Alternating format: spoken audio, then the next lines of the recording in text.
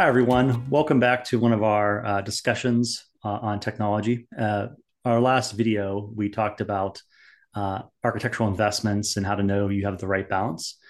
Today, we are lucky to have Jason Berwanger on with us to chat a little bit about data architecture and data investments. And so, as I think about this, startups and successful small businesses win when they can trust and then use data to create competitive advantage in the marketplace. Conversely, companies that have data they can't trust or that requires heroic analysis every time somebody has a question that needs answered are doomed to implode. Much like ensuring a technology company has that right balance between feature development and architectural investments, a technology company needs to have data they can easily use and trust to make key decisions without expert knowledge on behalf of the business leader. Jason Berwanger is a technology and business polyglot who can be viewed as an expert in data engineering, analytics, finance, IT, and strategic business development. Full disclosure, I've had the pleasure of working with Jason at 3 different startup companies over the last 4+ years. Regardless if he reported to me or was a peer, I view Jason as an executive peer and a friend.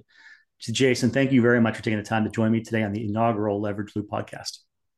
Absolutely. Happy to be here. And we have definitely seen probably more than our fair share of adventures in the last few years, you could say.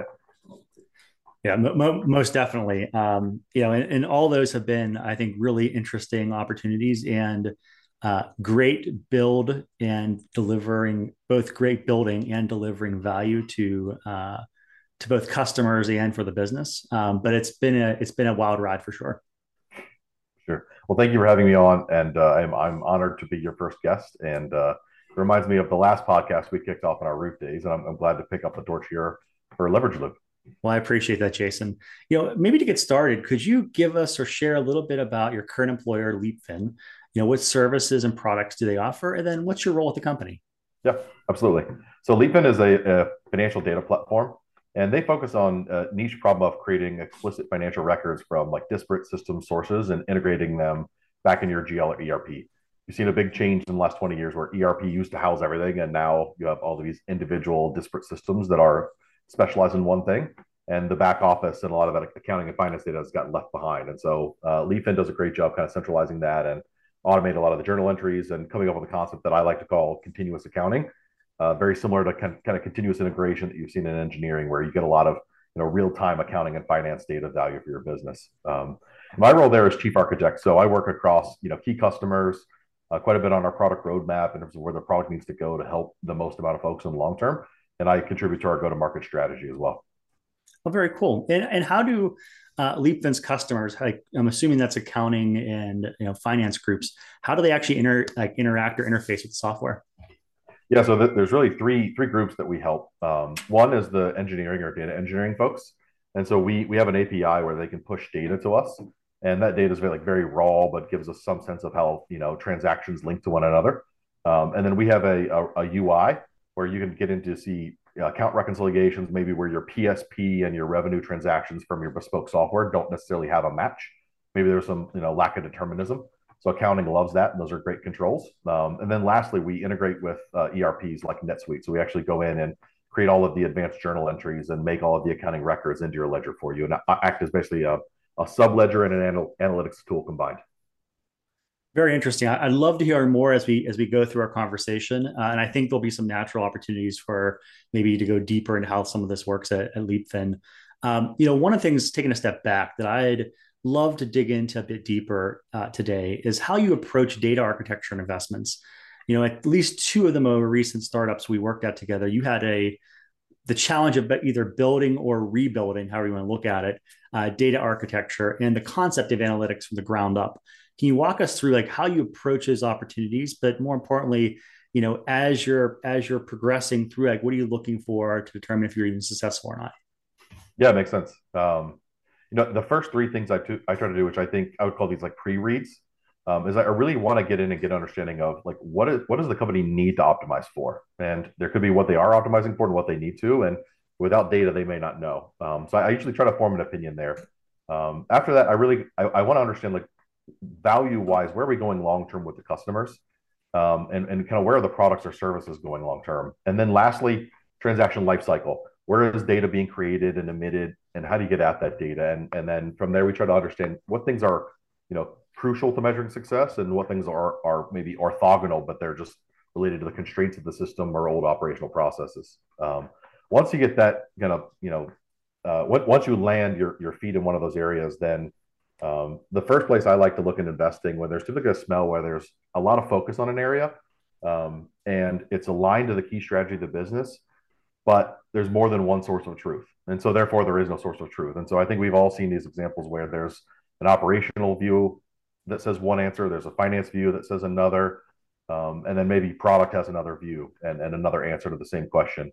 And obviously, if you don't have a single source of truth, you don't have any truth at all. And so that's usually a great place to make a first investment. And that's usually where data engineering architecture in particular can add a lot of value, because then you can basically answer all three questions that are maybe being conflated, and you can answer the original question that we should have been answering all from a data warehouse. But that's usually a great investment to make initially, especially when you're assessing, a greenfield build. Brownfield is obviously totally different, and we've seen one of those recently. And that one I think comes with the struggle is you're not starting from zero, you're starting from maybe -5, -50, where are these folks using data? Is that the right data they should be using? You have to consider how you're going to deprecate and migrate folks over. And that takes a ton of time and effort and engineering and architecture to get that right. But at the same time, you need to be able to help these folks become their data driven. So you have to address it in some sense.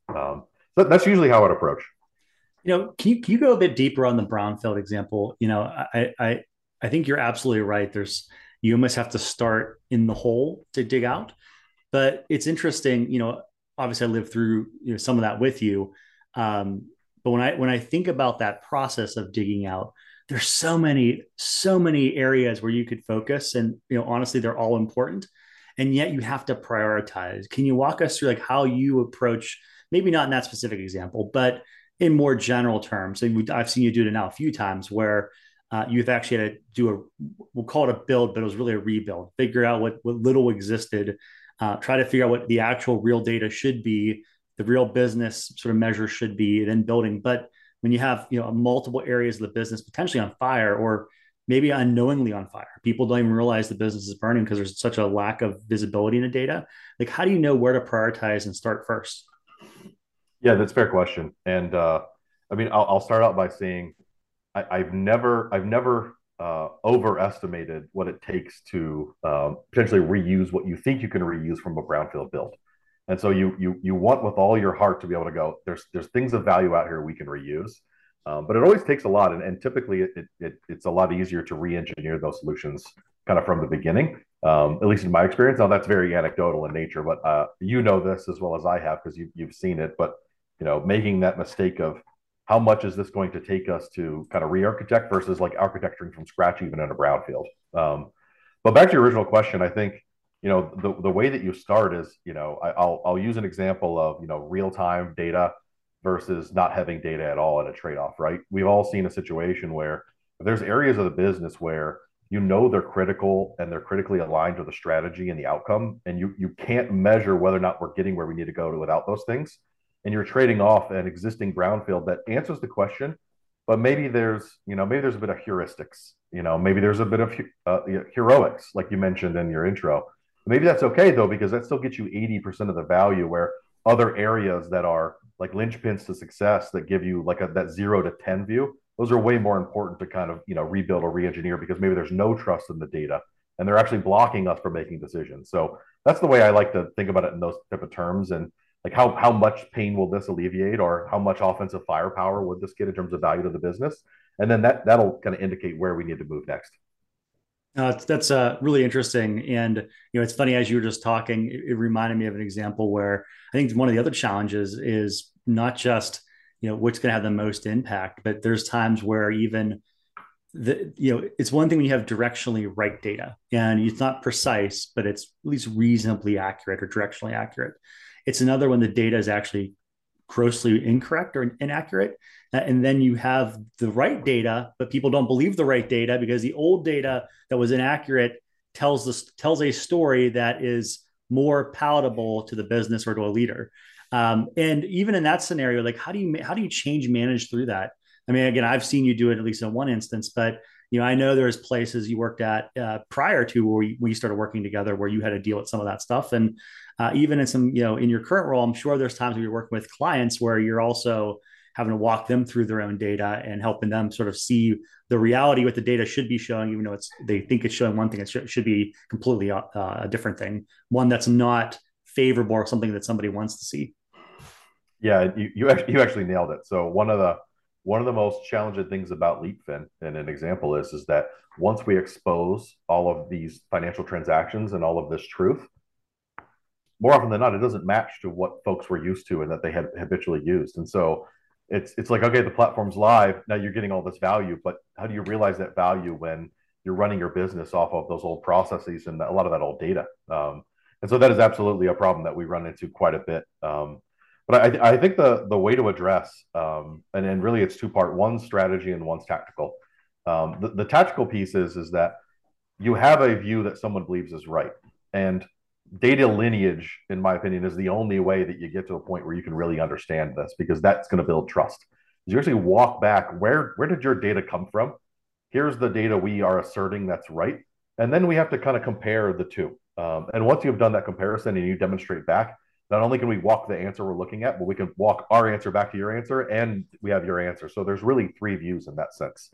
At that point, there's nowhere left to hide, and even the most pedantic arguments at that point kind of fall to the wayside, and you say like, okay, this is the truth. And I mean, I've seen an example from a company that you and I had worked at where it went from thinking there's potentially a problem brewing to now this is, with data we know is true and we trust, is now the lowest conversion month in the history of the company. And folks didn't want to believe that was true because it was bad news and it was the angel of death syndrome. But at the same time, we knew it was true because we could check some, we could walk it back, and we could even walk it back to the data that we knew was wrong, and critique why we knew it was wrong in terms of the cohorting. In data, you bring up data integrity. Like it feels like an ever-present problem. Honestly, we've seen that at late stage startups. We've seen it at early stage startups. Um, at all stages of company and technology. But you seem to have a knack at preventing those things from creeping into an organization you're part of. Like, how do you what approach do you take to, if especially in a greenfield scenario, to avoid that data integrity problem manifesting itself? And maybe just touching on how have you then taken on a brownfield scenario, how have you introduced data integrity so that it's not a I mean, there was an example I think of in our head or my head where you and I were working on a Friday, I think at the company you were referencing, to prove that the data was actually right. Like the new data that we had generated was telling the right story, and even though it was an unfavorable story versus the old data that was telling a favorable story that was just dead wrong. But outside of that sort of heroic approach of let's manually walk it back, like what mechanisms do you build to make it easier or make it intelligent to actually reconcile? Maybe it's the way I want to say it. Yeah, no, that's a great question. And the way I think about this is when I think about integrity, I think about virtues, and you can kind of lay that into three components. You have excess, you have deficiency, and then you have being virtuous. And obviously, what that looks like from an engineering and a data perspective is that the deficiency is that we have no tests, we have no mechanisms to know that our data is right. Excess is we move so slowly in generating new data that we're never answering the questions the business needs to answer, and so the other folks are going and answering them in different ways, even though we have the most secure tested process and we know for sure the data is right. In the middle somewhere is the virtue, and that's definitely the most balanced and almost the moderated approach where we're checksumming the right things and we're having the right tests that are being ran in terms of CI behind the scenes, so that way when we're looking at that data, we at least know what we've tested it for and what we haven't. And so like I use that example and those words intentionally in the sense that you could test for all of the things you need to test for, or you could test for the things that you really need to answer the question you're answering today.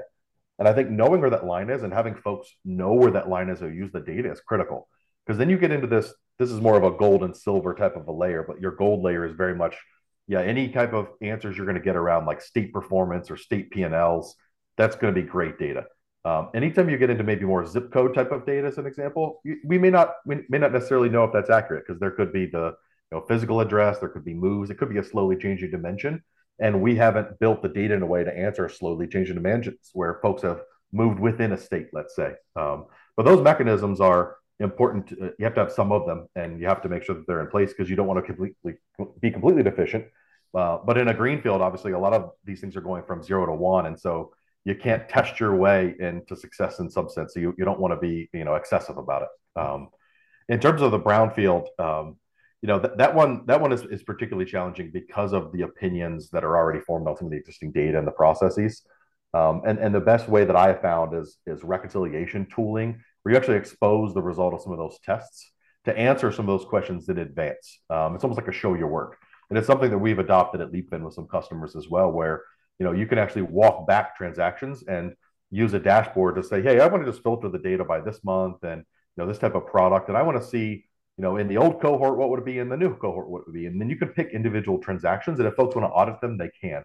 You almost give them, the additional mechanism, because a lot of it is of building their trust, and in addition to us thinking through mechanisms of building trust. But especially business folks aren't going to have a lot of visibility to that. But I do think, as a broader point, it's great to find ways to expose those things, because I think there's a ton of similarities and a ton of the same structures in terms of mechanistic CI tests, and then what a controller, an accountant, or a finance person, or even a data person would think is like a checksum or a financial control that they use from a compliance perspective. And if you design them right, you can meet the needs of both of those things. And so if somebody's sitting watching this discussion right now, and they're asking themselves, what checksum or what reconciliation mechanism could I build? Could you give an example at a very simplistic example of what one would look like, from a data perspective? Yeah. So my favorite one I would call the accounting identity. And so in accounting, there's a concept where if you have a revenue and deferred revenue, that must always equal your cash and receivables and the other parts of the transaction, depending on your industry. And that's going to be universally true no matter what. And so one thing that I like to do is say, okay, why don't we have a bill that looks at the daily balance of transactions that you can obviously then aggregate, and that will tie back to your EDW and your financials. And then from there, you always know where you're in balance and where you aren't in balance. And so that's a great way to start, is understanding your transaction lifecycle. What are things that should be universally true or should balance to something else? And then expose that mechanism from some of your reporting, some of your CI and engineering. And actually, I'm sure you remember this, but from our first company we worked at together, that was one of my first projects, was to come up with that concept of daily financials as a part of IPO preparation. And at first, it was an ERP mechanism, and it's a manual. Then it became some data engineering tests and some CSV results here with accounting. And ultimately, the software engineers were then curious why we were all coming to them saying, hey, there was something in the billing system that was off. And then they ended up building tests into their code. And so we built a lot of value up the chain by kind of sharing those type of reconciliation concepts and making them applicable to software engineering, data engineering, our controls and compliance, and then our accounting folks. But that's where I would always start, is your transaction lifecycle, and then figuring out what do you know with certainty should be true, and then check summing that, and then building from there. And so maybe another way of thinking of it or saying it would be, in an example of a policy, but I'm using insurance as an example, policy management and order system. There's a part of the system that's actually taking requests for a consumer and trying to bind the policy and creating records in your first order system, in your production system for those records, taking the totals from there and then comparing those totals with totals in your actual accounting system, potentially then comparing those totals to totals that, if you were binding policies on different carrier platforms, Yep, and then adding up what did the carrier platform say we're bound? What did we think we're bound? What did the accounting system say was bound? And making sure those numbers reconcile, or taking the same number like in an accounting system where it's maybe it's a revenue and expenses in one dimension that gets you to your overall sort of profit loss number, but then taking a different dimension that's maybe not expenses revenue, it may be per market or per exactly a different thing, adding those up, which may be a separate data source that tracks some of that data, which all should still tie out, and adding it all up to make sure that the ultimate number matches the ultimate number you had on the other side. And if it doesn't, then you have a problem. Yeah, you nailed it. Completeness and accuracy is easy to say. And sure, it's like we can check some this total system against this total system, but it's all right, where are our policies? How have we build against those policies? Have we actually build enough against those? And having tests in between there can really help you understand, have we recognize enough receivable in accounting? And then from a software perspective and a data engineer perspective, can we trust that the data we're emitting has captured all the bills that we should be generating? And they're all answering a similar question in that sense. And that same mechanism can really help bring that all together. We've talked a bit now about greenfield and brownfield development. I just want to pause for a second. Like, honestly, there may be a connotation around brownfield, which is like crappy, right? Like, or gnarly. But a lot of really successful companies wind up out kicking or out kicking their coverage and wind up actually getting behind the curve on what the data integrity needs to look like, what data looks like because of how successful they've been. And so like a brownfield scenario may be one where you need to come in and clean up, but it may be for all the right reasons, not the wrong ones. And I'm curious, like you in your current role at Leapfin, it sounds like you work with a lot of both small businesses, medium-sized businesses, super successful businesses that have sort of gone on hyperbolic growth curves, and then probably some that are on a more slow burn. What are some of the common mistakes a startup or a small business makes in its journey that you see a lot of that, if a business owner or an executive's watching this podcast that they can learn from to try to avoid that mistake themselves? Yeah, that's fair. I think a couple things come to mind. I think the most prevalent is I would call it not knowing what inning you're in. I've seen situations where something like Kafka was proposed, where we need real time data, we need tooling to be able to pipe in asynchronously real time data or as close to real time as we can get in. But at the same time, I think that a lot of times some of those investments can be a mistake, and it's on an infinite time scale. They're not a mistake typically, but in the what am I doing this year or this in this quarter, a lot of times I think it is a mistake because if you can't answer a critical question about something that you're trying to measure, and you're now trying to go real time answering another question, then you really have to value those two things against each other and ask yourself, am I investing in the right thing? And I think that's probably the most common type of mistake that I see is either that overinvestment too quickly in something, or maybe not investing in data in general, or something specifically that we need to measure. And if I'm a an executive or a small business owner, what action should I be taking on the data front to make sure my teams aren't falling into that trap of making an investment now that they shouldn't be making, or maybe drifting into a technology that there's curiosity in, but manufacturing a reason to implement it versus letting the business case sort of dictate it. Like if I'm that executive sitting in that chair, what should I be looking for, and how should I be helping my team avoid that from a data perspective? Yeah, I think if you're an exec, I think the smell is the one we referred to earlier, which is you're gonna hear and see different answers to the same question, which I think that's gonna tell you that you potentially have a problem somewhere in your architecture, or maybe that you lack the architecture. So I think that's one smell that you can take away. What you do with that, I think at that point that's your catalyst to kind of review your budget and review where you're investing your time and energy in terms of, hey, I'm spending all of these dollars in my operational growth, my sales growth, and my engineering departments. But if you can't measure those things, you can't manage them. Obviously, Bezos was famous for, I forget who the author was, but there's a famous author who I think was talked about. If you can't measure it, you can't manage it, and it's kind of been that mantra that Amazon marched by. It's one that I've always firmly believed in. And so I think like the question, if you're a business owner, you got to ask yourself is that, what's the opportunity cost of me not knowing some of these things? And then with that, it's now how do I actually manage these things, not in terms of, a one-time analysis, but how do I answer these questions permanently so I can move on to other problems with my business? Because if you underinvest, a lot of times that's what happens as you get into heuristics or heroics, and you're spending a lot of payroll dollars, not getting what you really needed to answer in the first place, rather than actually investing in the architecture that you needed up front to answer that question now and going forward, and then moving on to other things and adding other values. That's really interesting, and it probably introduces a point now where I want to try to pivot. Like I think up to this point we've had a great conversation around compliance, and fixing data and making sure the integrity of data is where it should be.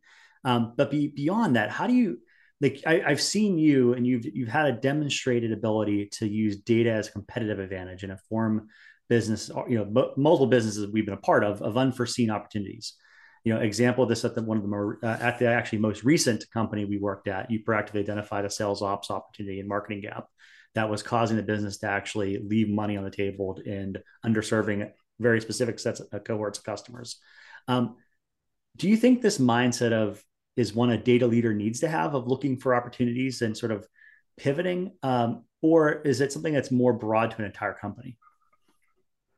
I honestly, I wouldn't look at it as ors. I would look at it as an ants. And what I mean by that is like you could have a data leader, and they could absolutely identify these opportunities.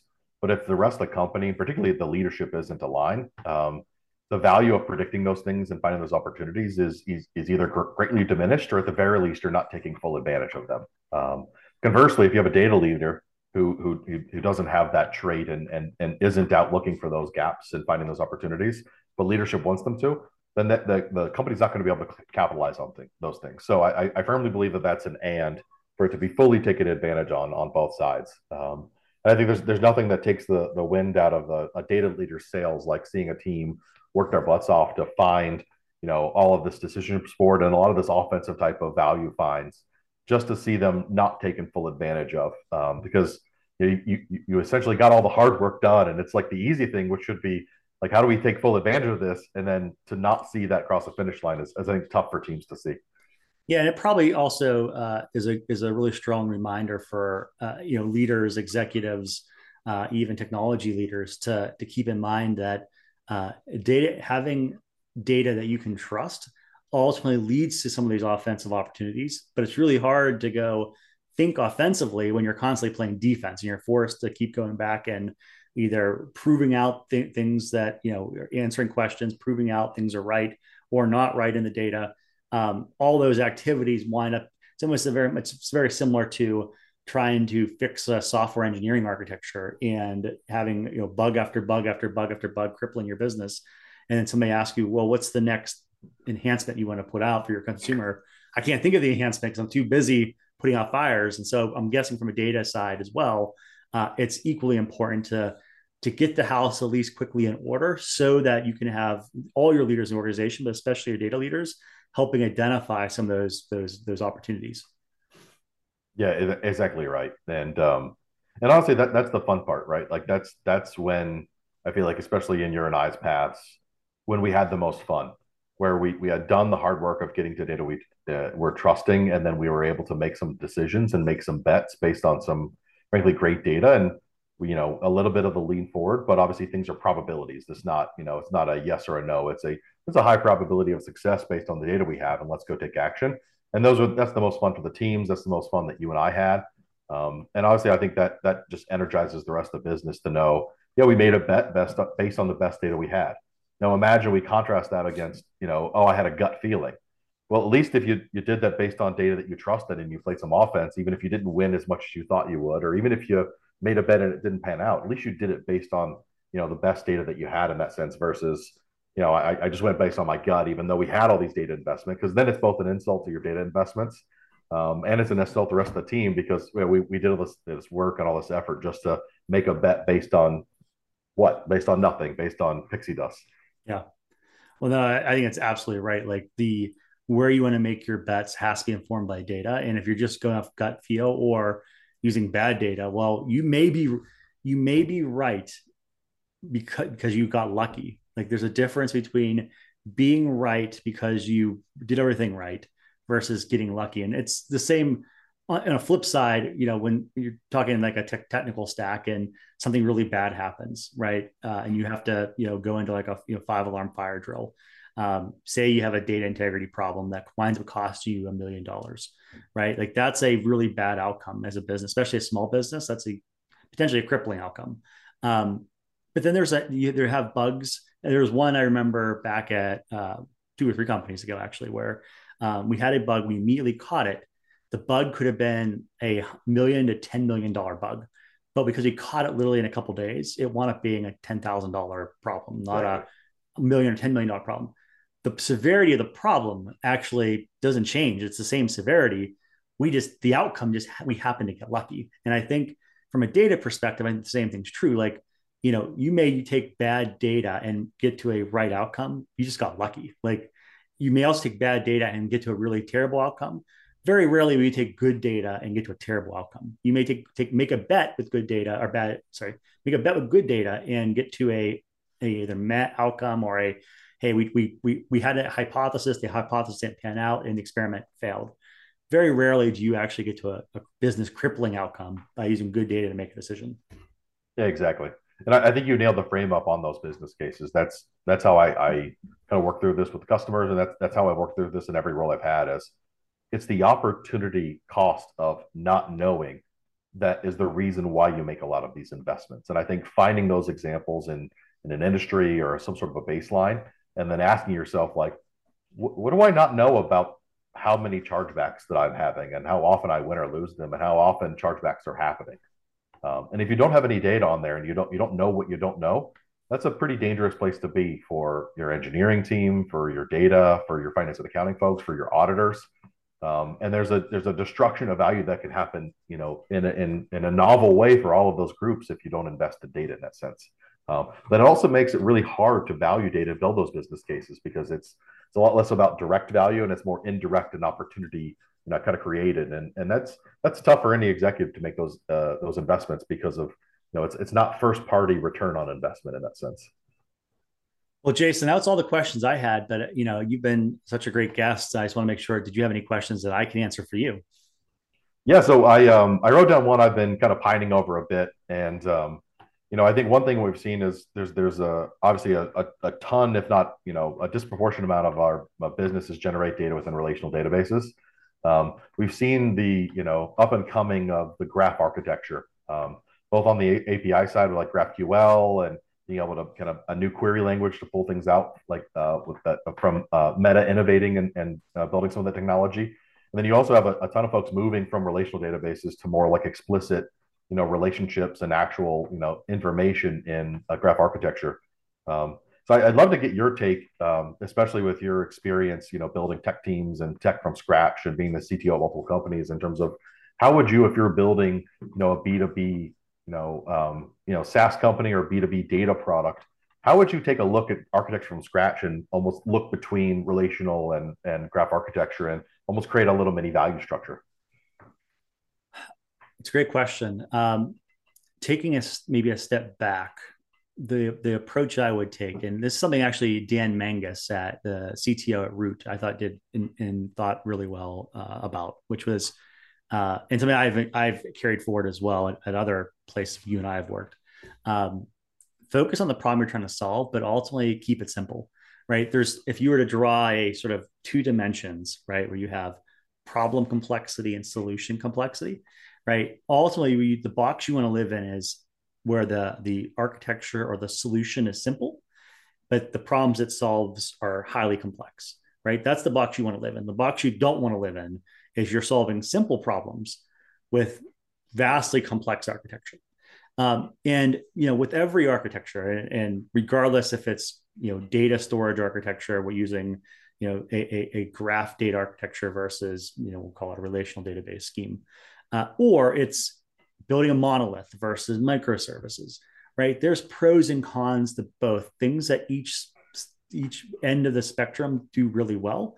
And what you want to try to do is find the sort of the sweet middle ground that ultimately solves 80 to 90% of the complexity you're trying to solve, by keeping the architecture, certainly for the consumer to understand whatever external APIs or external interface that they get to work, whether it's a UI interface or APIs as that interface.